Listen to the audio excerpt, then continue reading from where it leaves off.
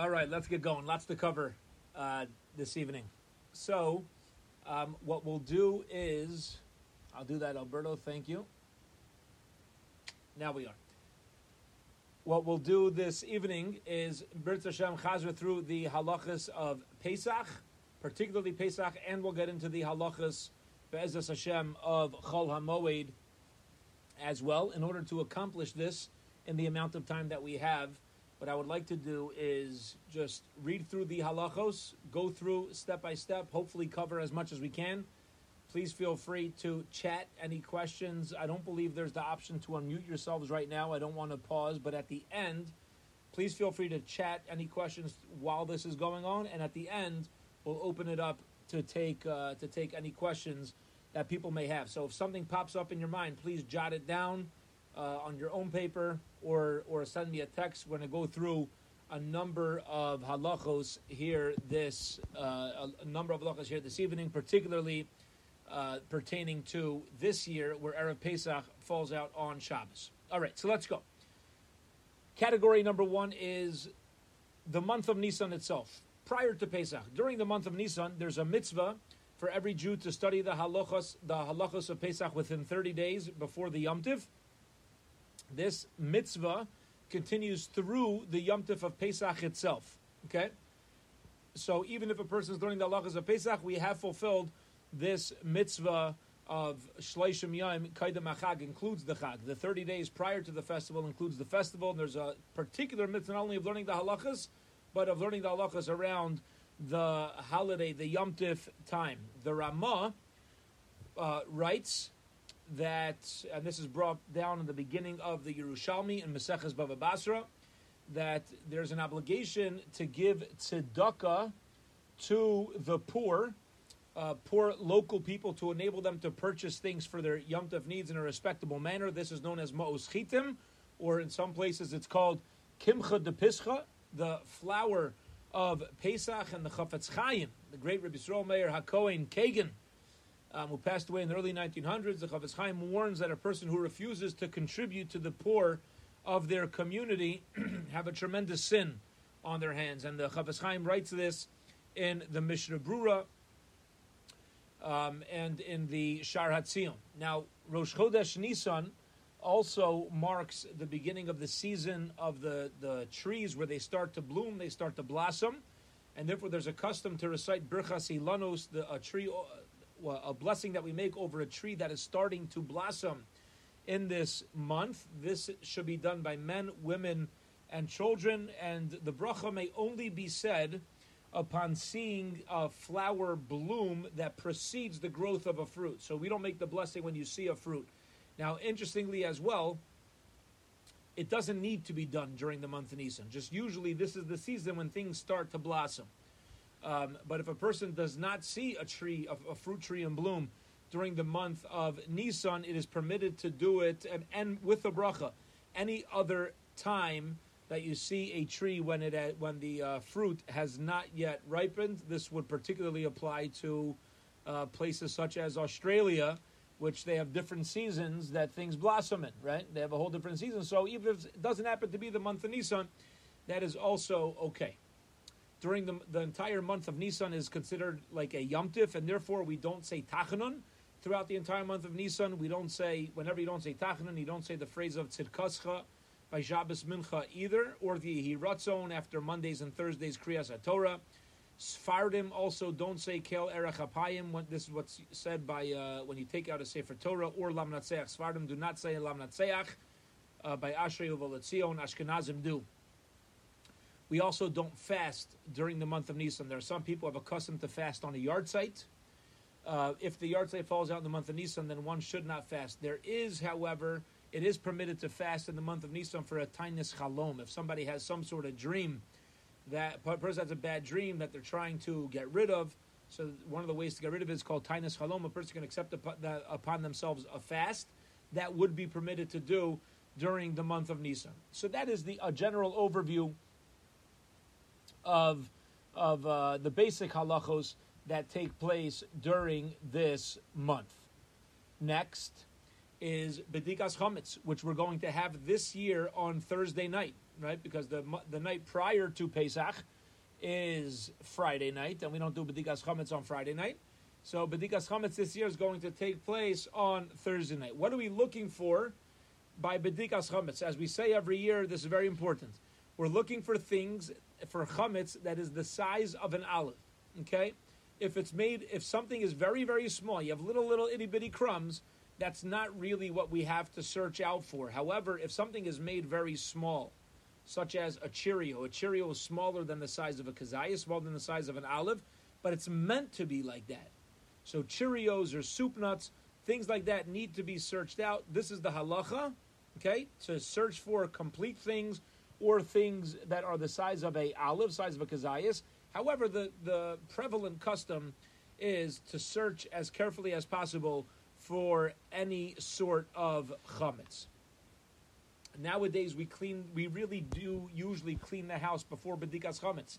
Back then, they didn't have homes the size of that we have, right? So they would first start, moving things out a day or two before. They weren't maching meshuga. They weren't driving themselves crazy the same way that we do. So nowadays that we clean the house before B'dikas Chametz, Rav Shmuel Kamenetsky Shlita writes in his Sefer Kovetz Halachas that we don't need to do an in-depth search in every spot of your house. B'dikas Chametz does not need a thorough search.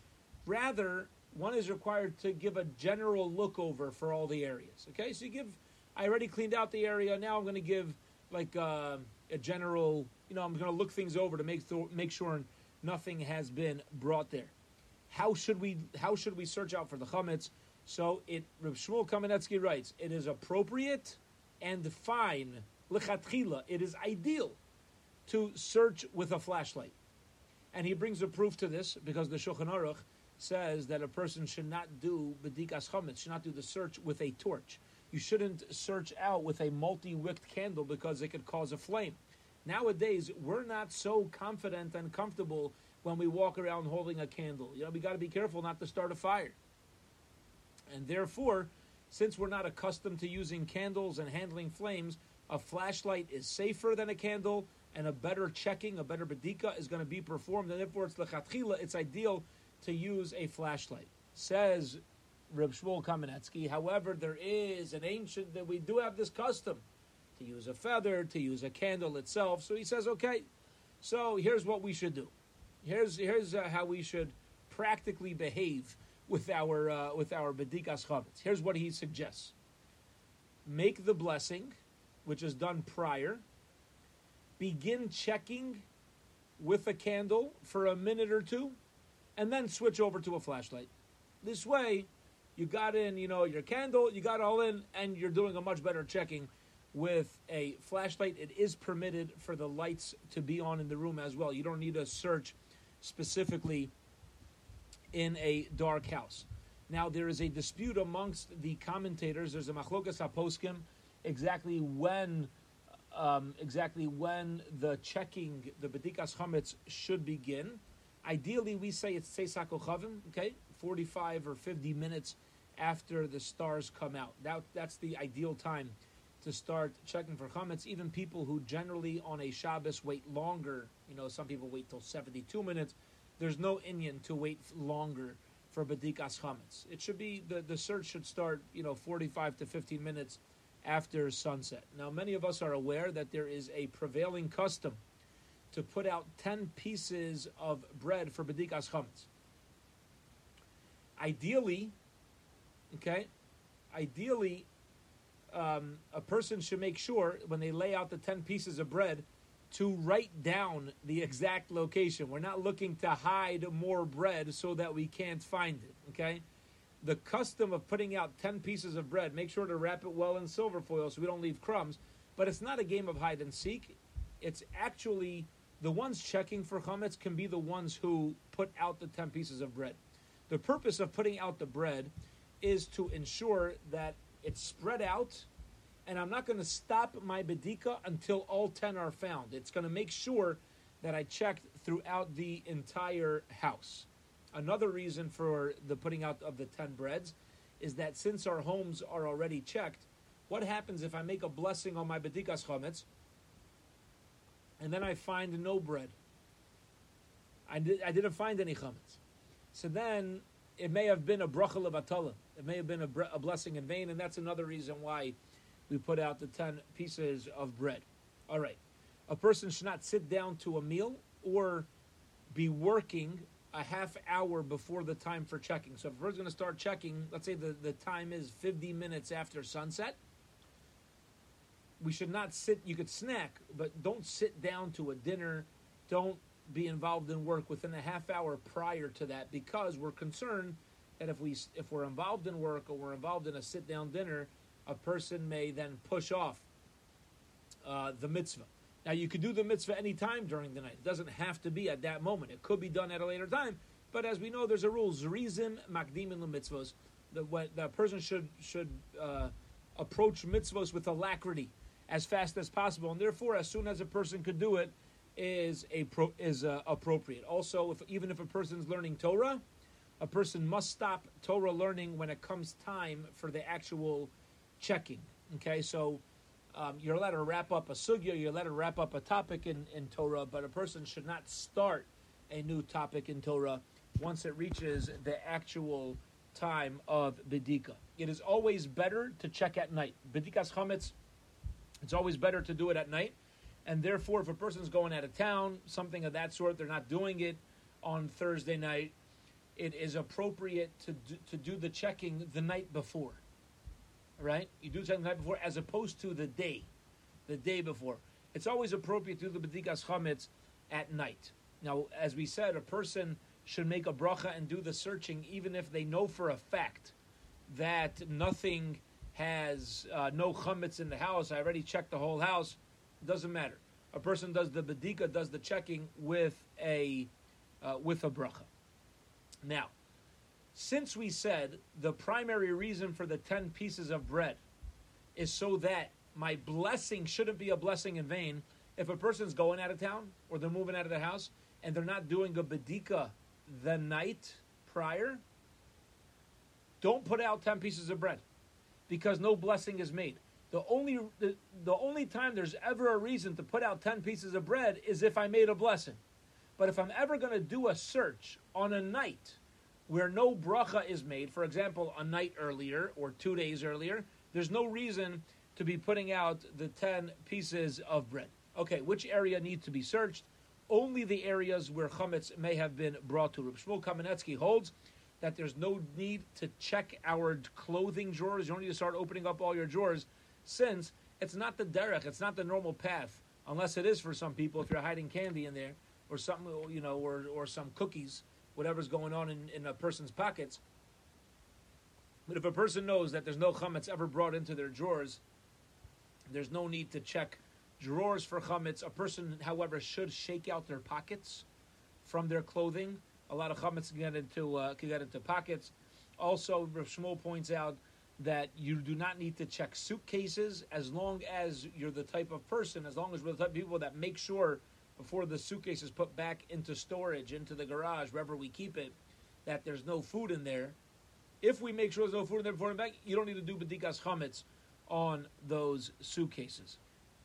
It is appropriate to open up various books or sfarim that possibly have been near a food table. Sometimes people read while they eat. Any books that one is confident in did not come into contact with chametz does not need to be searched. And this is true even if it would have only been small crumbs. Okay, even if it would have only been small crumbs, so why do I need to search it? It's not the size of an olive. No, you got to search that kind of book. Why? Because maybe I'll touch that crumb with my hand on Pesach, and it might end up in my mouth or inside something else. And even the smallest amount of chametz we know is a prohibition on Pesach. Continuing on in these halachas of b'dikas chametz, it is highly recommended. It's not an obligation, but it's highly recommended to have a different set of what's called benchers, a different set of birchas hamazon for Pesach, because very often those things are brought to the table and they get dirty, they get schmutzy, they get chametz on them. Something that we've pointed out previously, a new development, is that people eat while they talk on their cell phones or on their home phones, and therefore anybody who's got a phone protector on the phone, one should remove the backing of the protector, remove the backing, and you'd be surprised at what you may find inside of that thing. So just keep in mind, there's new, there's constantly new things that are coming up of areas to check. Any area where Pesach Dika items have already been placed don't need to be checked, because you know for a fact I wouldn't have put my Pesach item there if there's any chance that there was chametz there. It's appropriate to check one's car for chametz. Very often people eat in their cars. Again, if a person's sure they never brought chametz into their car, so then there's no need to check. But people who have sat in their car and ate a sandwich, wherever it is, so that's my property. A person should make sure there's no chametz in their car. Okay. Now, what about areas that are hard to reach? Very often chametz falls into hard to reach areas. So what do I do with that? So any object that's difficult to move, a stove, a fridge, so on and so forth, they don't need to be checked underneath unless it has wheels and it's easy to move. Otherwise, if it's not something, your oven, your fridge, is not something that's easy to move, it's very hard to move, so then what one should do is spray that area with some sort of detergent, some sort of bleach, so that if there's chametz there, we know at least that chametz is ruined. And once chametz is not going to be, it's not even fit to be eaten by a dog. It's not roi lachilas keleb. It's not considered food anymore. As long as I spray that area, I've covered all my bases. If you have married children who are visiting parents, so they're obligated to check their rooms with a bracha, because now it's their living area. That's your bedroom now. It's your private space, and therefore it should be checked, even with a bracha. However, a person who's going away to a hotel or to a host and they show up on the day before Pesach, like this, if you show up mamish that day before Pesach, you should do a basic checking, but don't make a bracha. Porches, balconies should be checked. Backyards do not need to be checked. Okay, because porches, very often chametz is brought there in the backyard. Even if a person brought chametz there, you could assume that the birds or the animals made off with it. Okay, that ends the general idea, the general category of bedikas chametz. And again, if anybody has any questions on that, any area of question, please chat that, or you'll ask me, at the end of the shir. But that ends the category of bedikas chametz. Okay. Now, generally, this year is going to be different.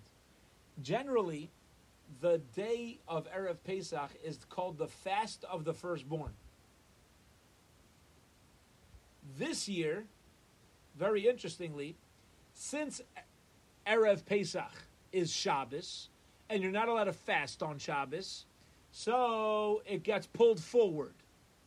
And we don't fast on Friday either, unless it's Asara B'Teves. So this year, interestingly, the fast of the firstborn is going to take place 3 days prior to Pesach on Thursday. This coming Thursday is the fast of the firstborn. What's the fast of the firstborn? All male firstborn children of either parent. If either I'm the firstborn of a father, I could be the third child of my mother, but this is my father's first kid. Okay? So even if it's the firstborn of a father or the firstborn of a mother, as well as even if a person's a firstborn following a miscarriage, all of these categories of males have a halacha to fast on this year. It's going to be Thursday. Now, the accepted minhag, the accepted custom has been for centuries that the firstborns don't actually fast. Firstborns are supposed to fast. However, if they partake of a seudas mitzvah, of a joyous mitzvah occasion, then they're allowed to partake of that meal, and once they break their fast, they don't need to fast anymore. And therefore, the prevalent custom is that people, every shul will have this coming Thursday, at every minyan, they're going to arrange a siyum, somebody who completed a mesechta, a tractate of Mishnayos or Gemara, and there's going to be a siyum that takes place, and any firstborn that attends that siyum is now permitted to eat and drink for the remainder of that day. This doesn't have to be a siyum. If you have a bris that day, a pidyon ben, okay, or any siyum, like we said before, will qualify as a seudas mitzvah. Now, even according to halacha, a person who makes a siyum after learning a tractate of Mishnayos, it counts as a siyum. Usually the custom seems to be people make a siyum either when they finish a tractate of Talmud, a tractate of Gemara, or an entire set of Mishnah. But really, halacha, according to halacha, if you finish one small tractate of Mishnah, that will suffice as well.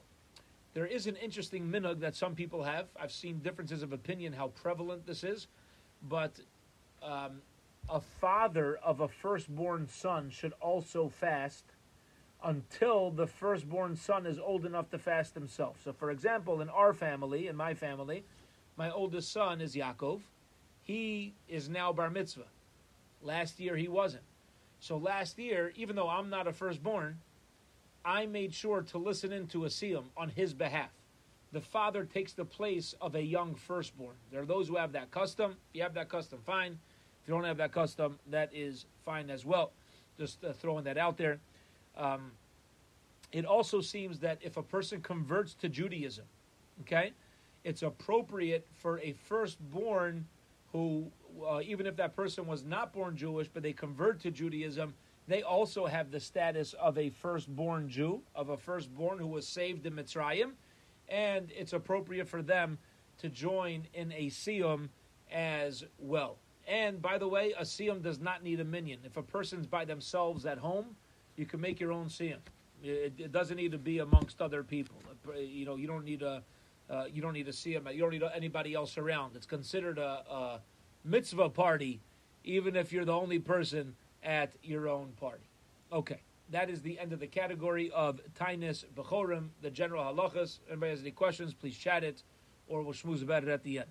Next category, and this is also going to be unique to this year, and that is bir chametz, disposing of the chametz. Now, a person does not need to dispose of chametz. Meaning, if you don't have chametz, that's fine. You don't have to buy chametz to burn. Okay?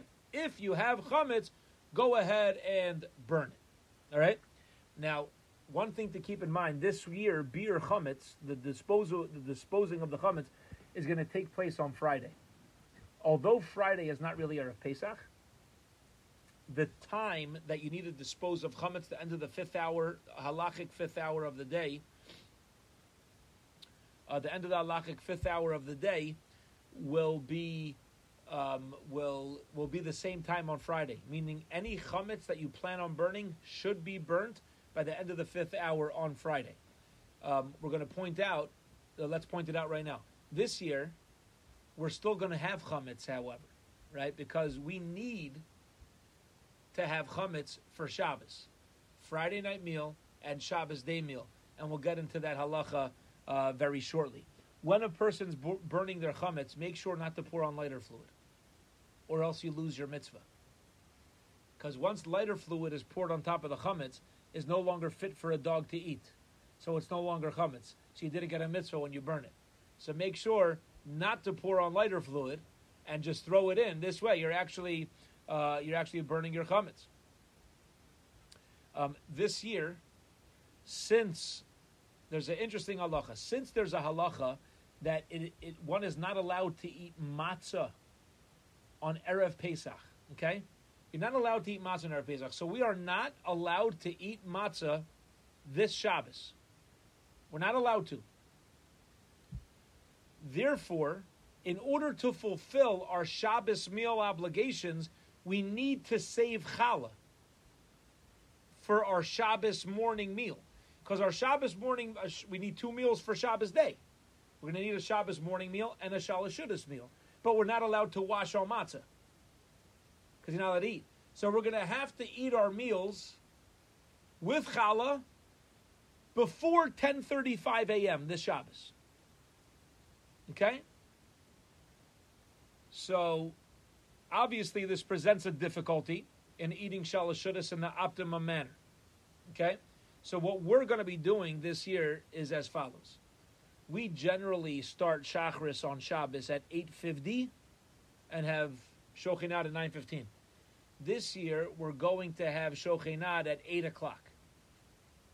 We're going to be starting over an hour earlier. Some shuls are doing even earlier. We're going to be having Shochinat at 8 o'clock, which should have us complete davening on Shabbos at about 9:20. 9:20 or 9:30, we should be out of shul. And the latest time to eat chametz is 10:35 a.m. Now, the Mishnah Brura offers two options for what to do this year as far as Shalashudas is concerned. Because remember, we only need to eat challah at the beginning of the meal.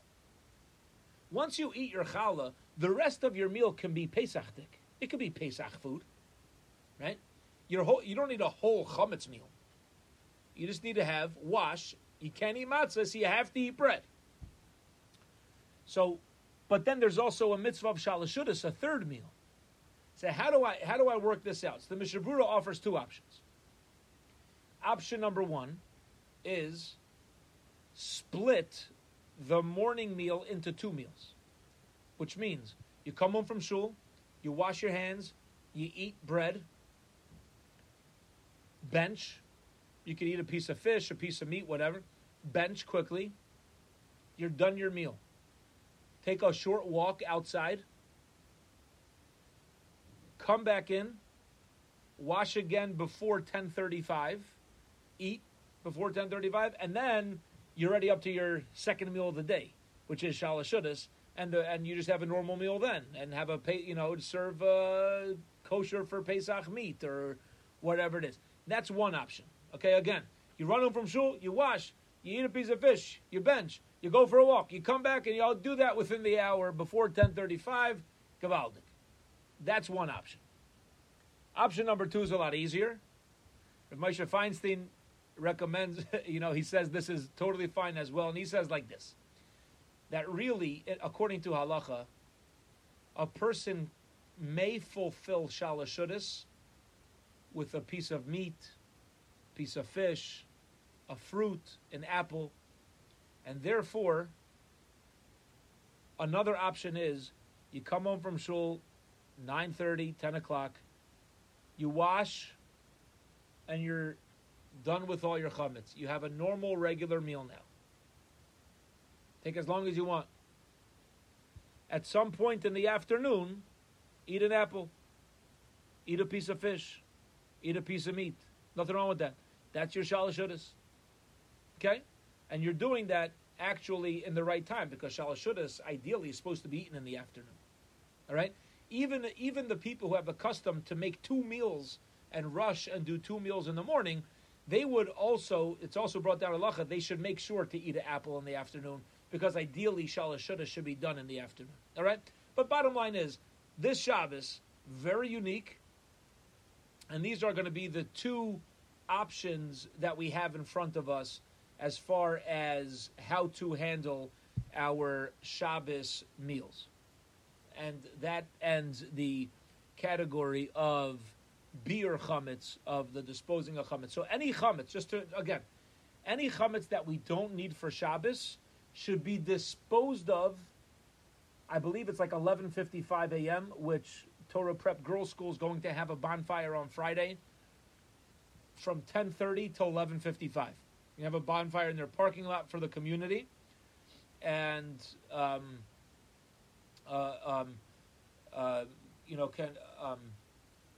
there's going to be a bonfire in the community for the whole community, and any chametz that we're not saving for the Seudah should be disposed of by that time.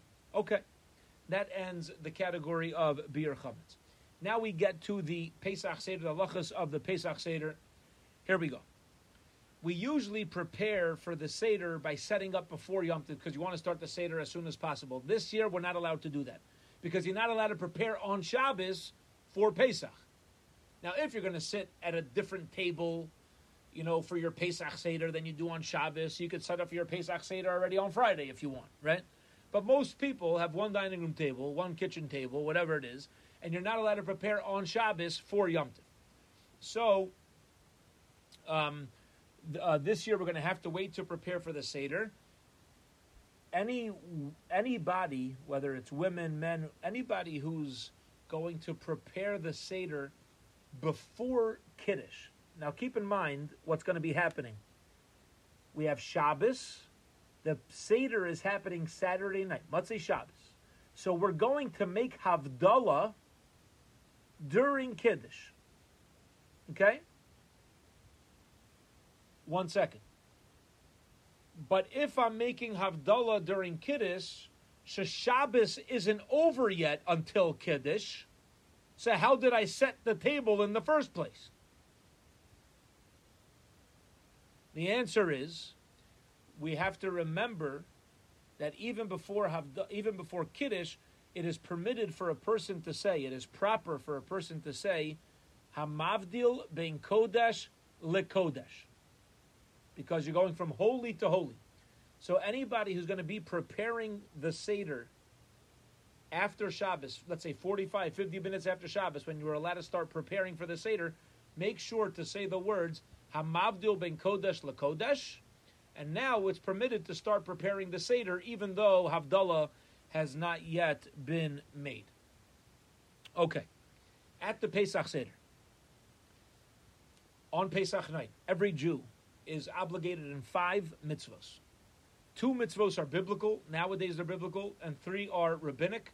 The 2 biblical obligations are eating matzah and telling over the story of Mitzrayim, what's called Sipur Yetzias Mitzrayim, telling over the story of the Exodus. Those are biblical obligations. The 3 rabbinic obligations are drinking the 4 cups of wine, eating maror, and reciting the Hallel. The second Seder, Sunday night for us, everything is rabbinic, right? Everything, because the whole second day is a rabbinic obligation. So the second Seder, everything is going to be rabbinic. But these are the 5 mitzvahs that we all perform. The main mitzvah of the Seder is to, again, biblical. So we're going to get to the matzah, but Sipur Yetzias Mitzrayim, if you want to tell over the story of Mitzrayim, we want to tell it, if there's any children around, if there's going to people who are going to be joining a Seder with other people, some people are going to be having the Seder by themselves.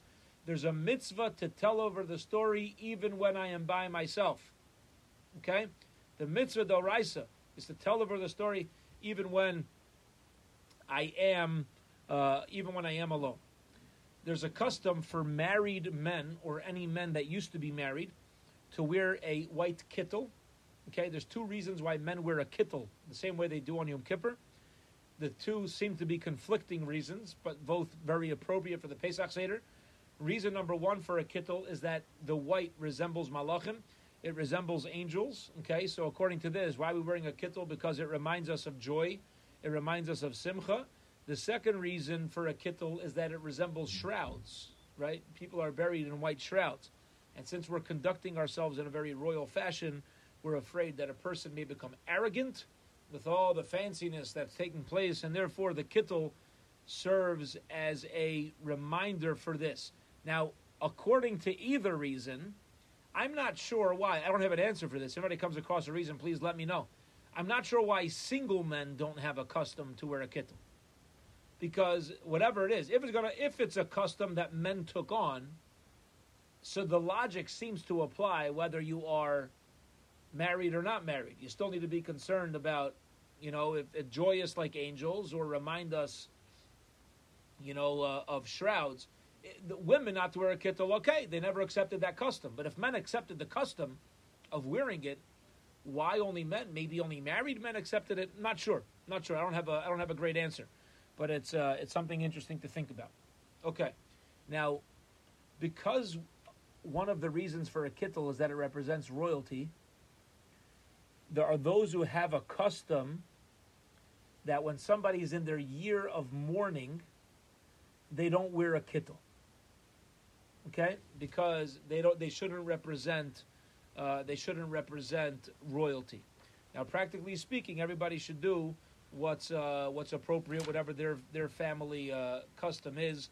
If it's not going to be a big statement, there's another halacha that you're not allowed to publicly mourn. So, maybe, what might be an option is If a person's having their own Seder, and it's not going to be so noticeable whether or not they wear a kittel, so then, and they're in a year of mourning, maybe it's not worthwhile wearing a kittel because you're in Avelis. But if somebody has a lot of, if they're sitting around with a lot of people and it's going to be very noticeable, so that might be considered public mourning. So maybe a person should wear a kittel then. Okay, fine. Each person can ask their own shaila about their own situation. All right, so that deals with the preparation of the Pesach Seder. Now we get into the meat and potatoes of the Pesach Seder itself. And I see a number of people have been chatting me questions. Please continue to do so. We're going to go through all the questions once we complete this. Okay, so we're sitting by the Seder. The minhag is, the custom is to begin by singing the Seder. Everybody's got their own tune. Kadesh, Urchatz, Karpaz, Yachatz. Everybody's got their own tune that they sing it to. It's a real minhag to sing it out loud. It's kind of like a program. Everybody should know what's coming. Yeah, you should know what's coming next. And interestingly, the word Seder means order. So it's very interesting that at the Seder, where things are supposed to run in order, we sing the order out loud before we start. It's a very peculiar word for such a holy night like this, Seder, order. Like, what's that about?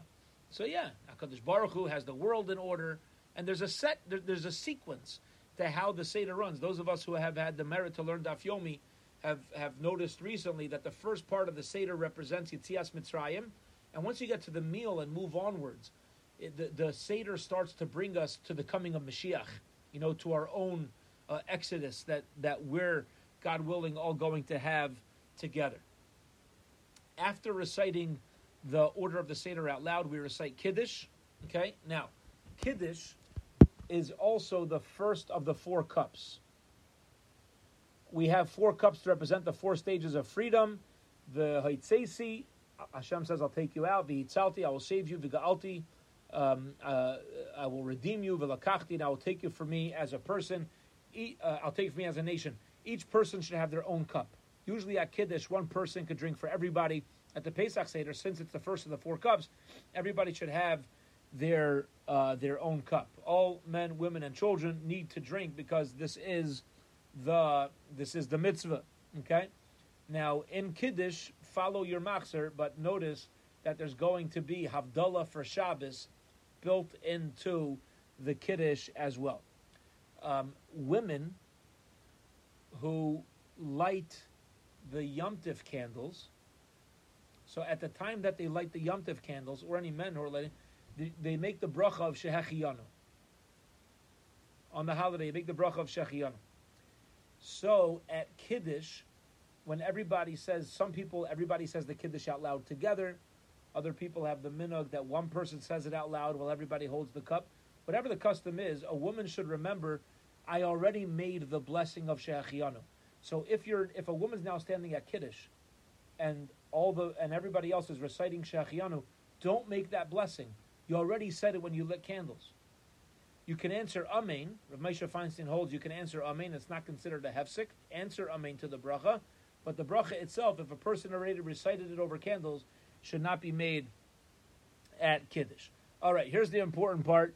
It's all important, but here's the important part that a lot of questions come up with, and that is, how much wine do I have to drink? So we usually speak this out on Shabbos, and people can't write this down. Now you've got your pens and papers. We're on Zoom. Here we go. How much do you need to drink? So according to Rabbi Heinemann, Shlita, from the Starkei, he says like this.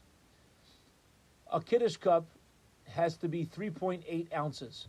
That's how much wine it has to hold. Okay, it has to be 3.8 ounces. The mitzvah of drinking the cup is not drinking the whole cup. You only have to drink a majority of 3.8 ounces, which means I need to drink for each cup 1.9 to 2 ounces for each of the 4 cups. Rav Moshe Feinstein gives a little bit of a bigger measurement. Right? I said for Rabbi Heinemann it's 3.8 ounces. Rav Moshe Feinstein gives a bigger. He says the cup shall hold 4.4 ounces. Okay, for the Dioraisa, or 4.2 in general. According to Rav Moshe Feinstein, you need 1.5 to drink. Okay, so there's no reason. Here's the bottom line. There's no reason for the 4 cups of wine to knock us out and make us tired. There's really no excuse. I only need to drink 2 ounces per cup. At the end of the entire Suda, all I needed to drink to fulfill my obligation was a total of 8 ounces. Okay? Now, we've said this numerous times. Shmuel Kamenetsky writes, nowadays, drinking red or purple grape juice is just as lichatchila, is just as ideal as drinking red wine. Grape juice nowadays is just as fine as drinking red wine, he says. If a person is drinking wine, however, it's got to be at least 4% alcohol. Otherwise, it's not called wine. All right? So it's got to be a minimum of 4% alcohol. So for health reasons, okay, so they have all these light wines that people can use, and you take these light wines and drink 2 ounces per cup, hakol beseder. You know what I mean? You're good to go. What if a person has health issues, hard time with sugar levels, okay, diabetes, grape juice, with wine? How do we handle this? So, for health reasons, you're allowed to dilute the wine with the following maximum ratios. You're allowed to do 1/3 of a cup wine to 2/3 of a cup diluted in either grape juice or water. So 1/3 cup wine can be diluted in 2/3 grape juice or water. But again, keep in mind, the alcohol content must be no less than 4%. So for example, if you have 10% wine, alcohol, 10% alcoholic wine, make a mixture of 40% of that wine, 60% water. You'll still have 4% alcohol content. You get the math? Because it was 10% wine.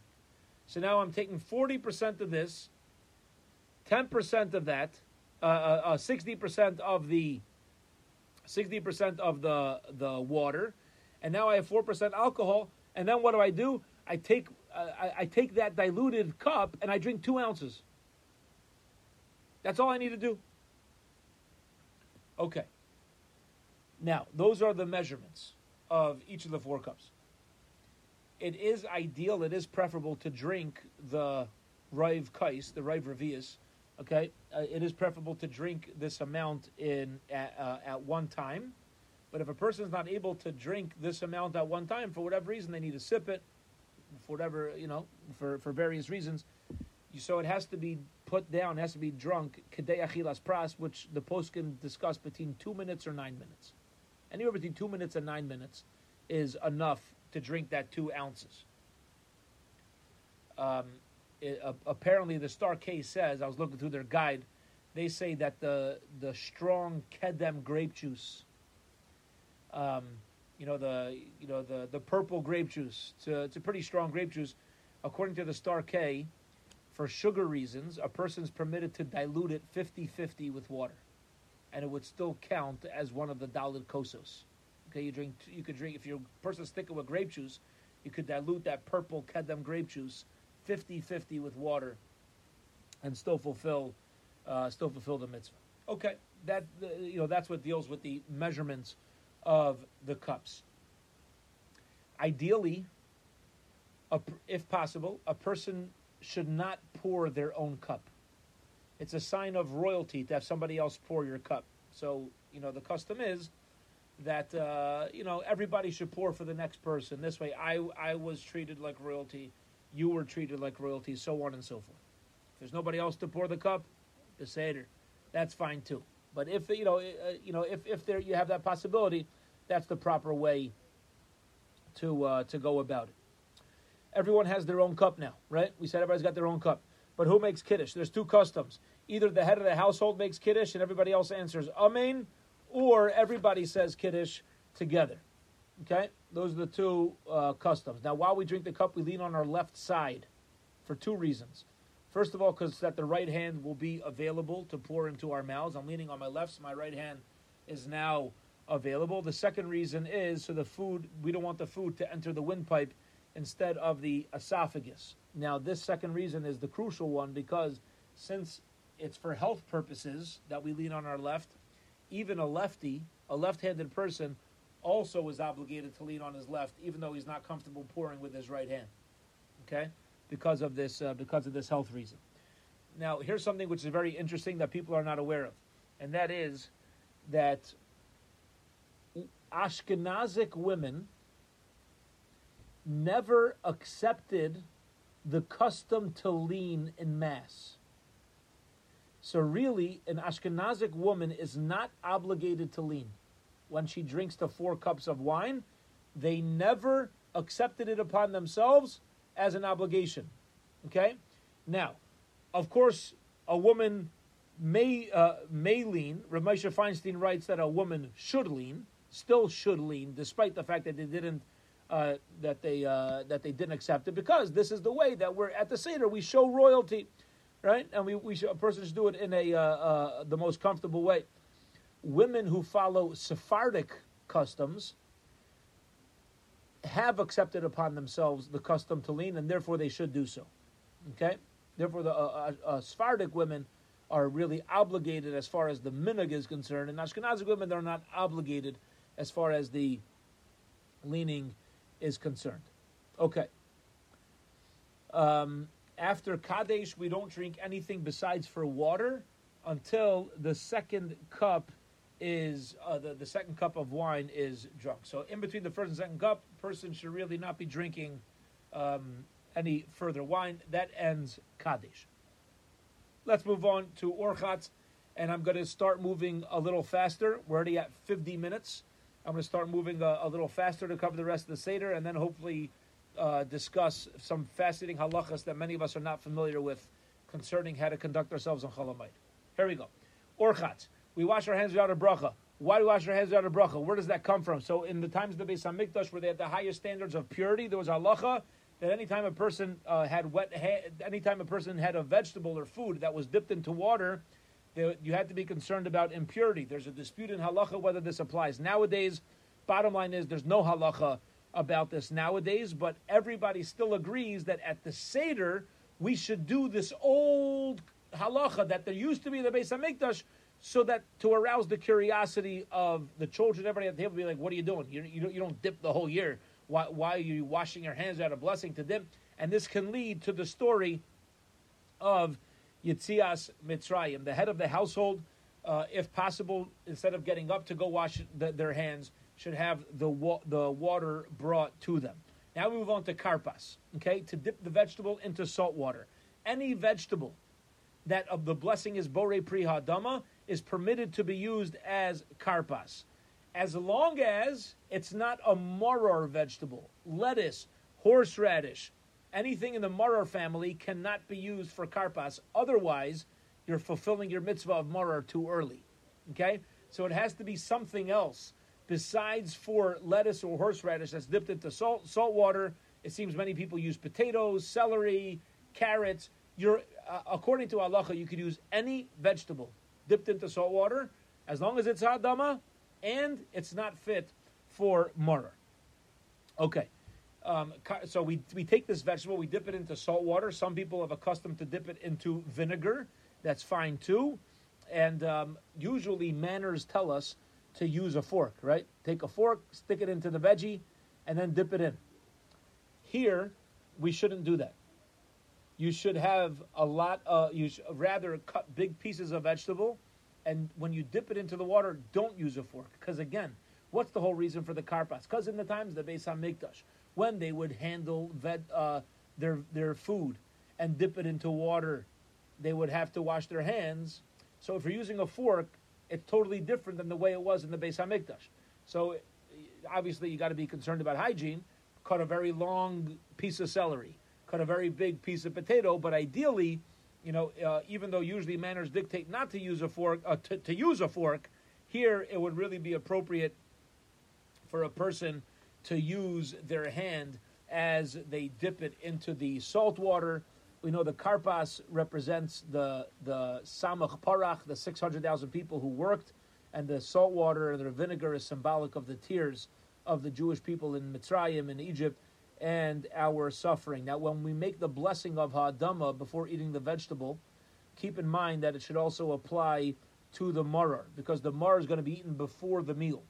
Okay? So keep in mind that the Borei Pri Adama should apply to the maror as well. There's different custom as to whether people recline when they eat the karpas. Do I recline? I know I recline when I drink the wine.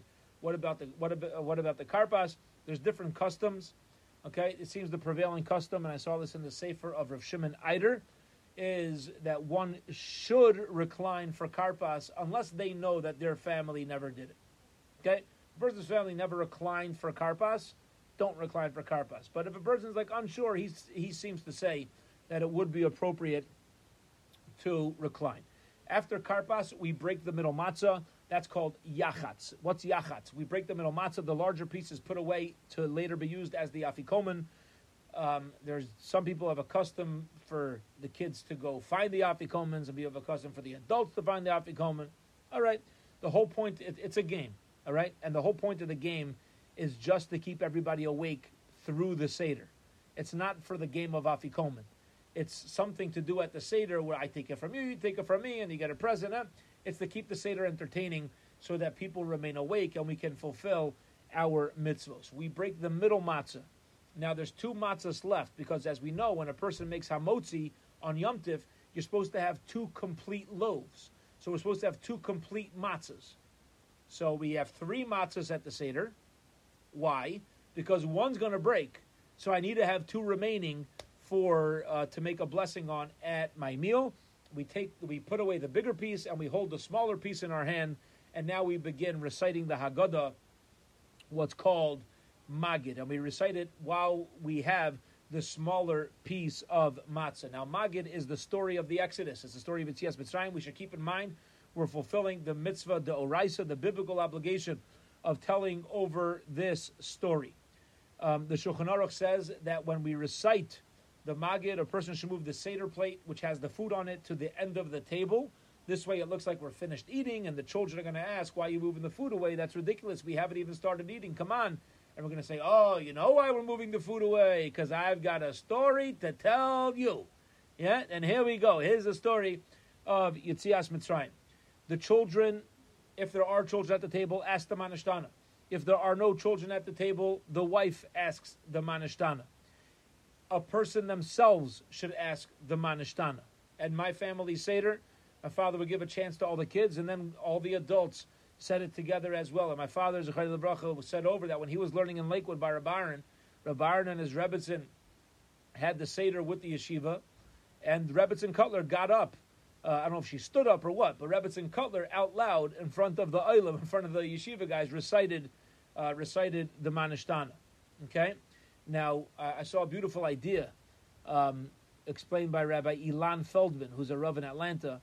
He says, why, if somebody's having a Seder alone, do you recite Manishtana? Why are you asking yourself questions? You're by yourself.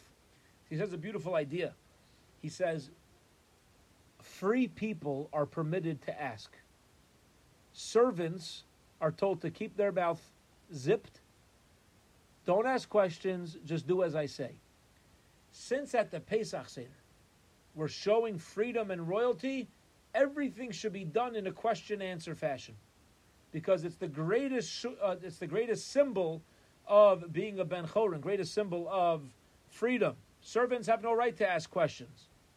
This is why everybody should be asking questions. Okay, after the Manishtana, we put the Seder plate back to where it was, and we recite Avodah Vayinu. We start telling over the story about how we were in Mitzrayim. Different customs, again. Some have a custom the head of the Seder recites everything. Some people have a custom that everybody recites it together. During Magid, there are 16 times where we use our finger to displace the wine. And the reason why we use our finger and we dip it in to move the drops from the cup is because that is recalling the sorcerers in Egypt. Egypt was full of magic, full of sorcery. And that is the sorcerers of Egypt, the magicians in Egypt, admitted that all of the plagues were etzba Elokimhi, was the finger of God. And therefore, when we recite the plagues, we use our finger and displace a little bit of wine to recall that even the sorcerers in Egypt reached a level where they recognize that everything is from Hashem. Now, although ideally people should remain present throughout the Haggadah, as we've learned recently in Daf Yomi, that's not always the case. People doze off during the Pesach Seder. Some things don't change apparently. We had it in the times of the Beis Hamikdash, and it applies now as well. So, we should try to be there for as much of the Haggadah as possible. But if a person's tired, they have to walk away from the table, whatever it is. And I'm not talking about kids; I'm talking about adults now. At minimum, a person's you'll when you look into your Haggadah, you'll see towards the end of Magid, there's a paragraph of Rabban Gamliel Omer. Rabban Gamliel says, okay, and that's the Pesach Matzah and Maror. At least people should be present from Rabbi Gamliel Omer through the drinking of the second cup. And at minimum, to fulfill the mitzvah, one must say Pesach Matzah and Maror along with the reasons. So those are 3 short paragraphs. And at minimum, that's how we get our mitzvah of Magid. Everything else would be ideal, but it's extras. All right, that's Magid. After Magid, the next part of the Seder is Rachza. This time we wash our hands. We make a bracha. Why are we washing our hands? We washed it at the beginning of the Seder. The answer is because we're concerned we may have touched something that would obligate us in a new blessing, okay, in a new bracha. Fine. So we wash our hands with a blessing, and now it's time to eat the matzah. What do we do? So the head of the Seder picks up the 2 complete matzahs along with the broken matzah. And he makes the bracha of hamotzi. Then you drop the whole bottom matzah and you make a bracha of, first you make hamotzi, then you drop the bottom matzah and you make a bracha of alachilas matzah. Okay? Because now it's being made on a broken matzah and a whole one. So all considerations are taken care of. What do you mean? We know that for Yom Tiv, we need 2 complete ones. At the same time, there's a question if alachilas matzah should be said on a whole matzah or the broken one. It's like this, you fulfilled everything. We held all 3. We had 2 whole ones by hamotzi. Drop one of the whole ones. Now I still have a whole 1.5 one that I'm saying by alachilas matzah. We covered all opinions. How much matzah do you need to eat now? How much matzah must be eaten? So here we go. According to Rabbi Heidemann and the Star K, 1/3 of a hand matzah or 1/2 of a square machine matzah. And he says, Rabbi Heinemann holds that in case of a medical condition, it's half of that. So we said like 1/3 of a hand matzah is ideal.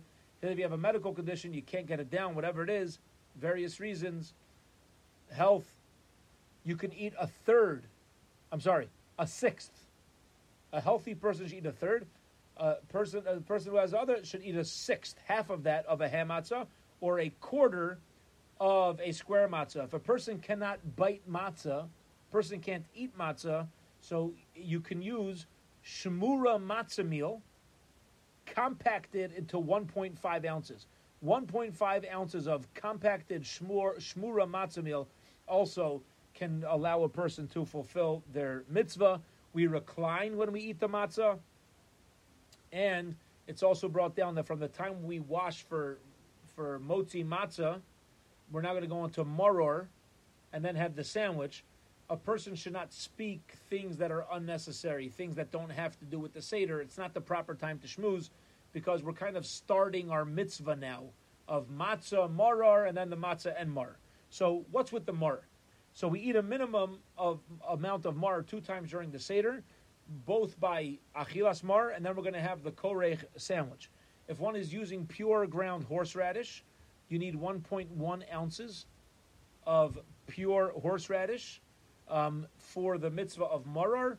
However, when you're going to eat the mar with the matzah, if you're only going to use horseradish, you need 0.7 ounces of pure horseradish. If a person's using romaine lettuce, how much romaine lettuce do you need to eat? It's the amount that covers an 8 by 10 area. Okay? 8 inches by 10 inches without the stalks. Stalks are thicker. So if you use stalks, you need less. Picture romaine leaves. The romaine leaves need to cover an 8 by 10 8 by 10 area. Now we know there's a custom to dip the mar into charosas. A lot of people love charosas. Other people don't like charosas. But if you like charosas, make sure you can still taste the maror. You're not eating charosas that has mar in it. You're eating maror that has some charosas on it. You want to eat more charosas later? Gesundheit. Eat as much as you want. But make sure at the time that you're eating the maror that the taste of the charosas does not overpower the mars. If you dip it in, whatever, it would be proper to go shake it off. Okay, shake off the charos as much as possible so you taste the mar. After you eat your matzah and you eat your mar, so now we make the matzah marar sandwich, which in our times, I'm not sure why it's even called a sandwich. The sandwich lasts for a total of 4 seconds, right? You take one bite and it's no longer a sandwich. That's it. It's on the floor. It's not around anymore. Okay?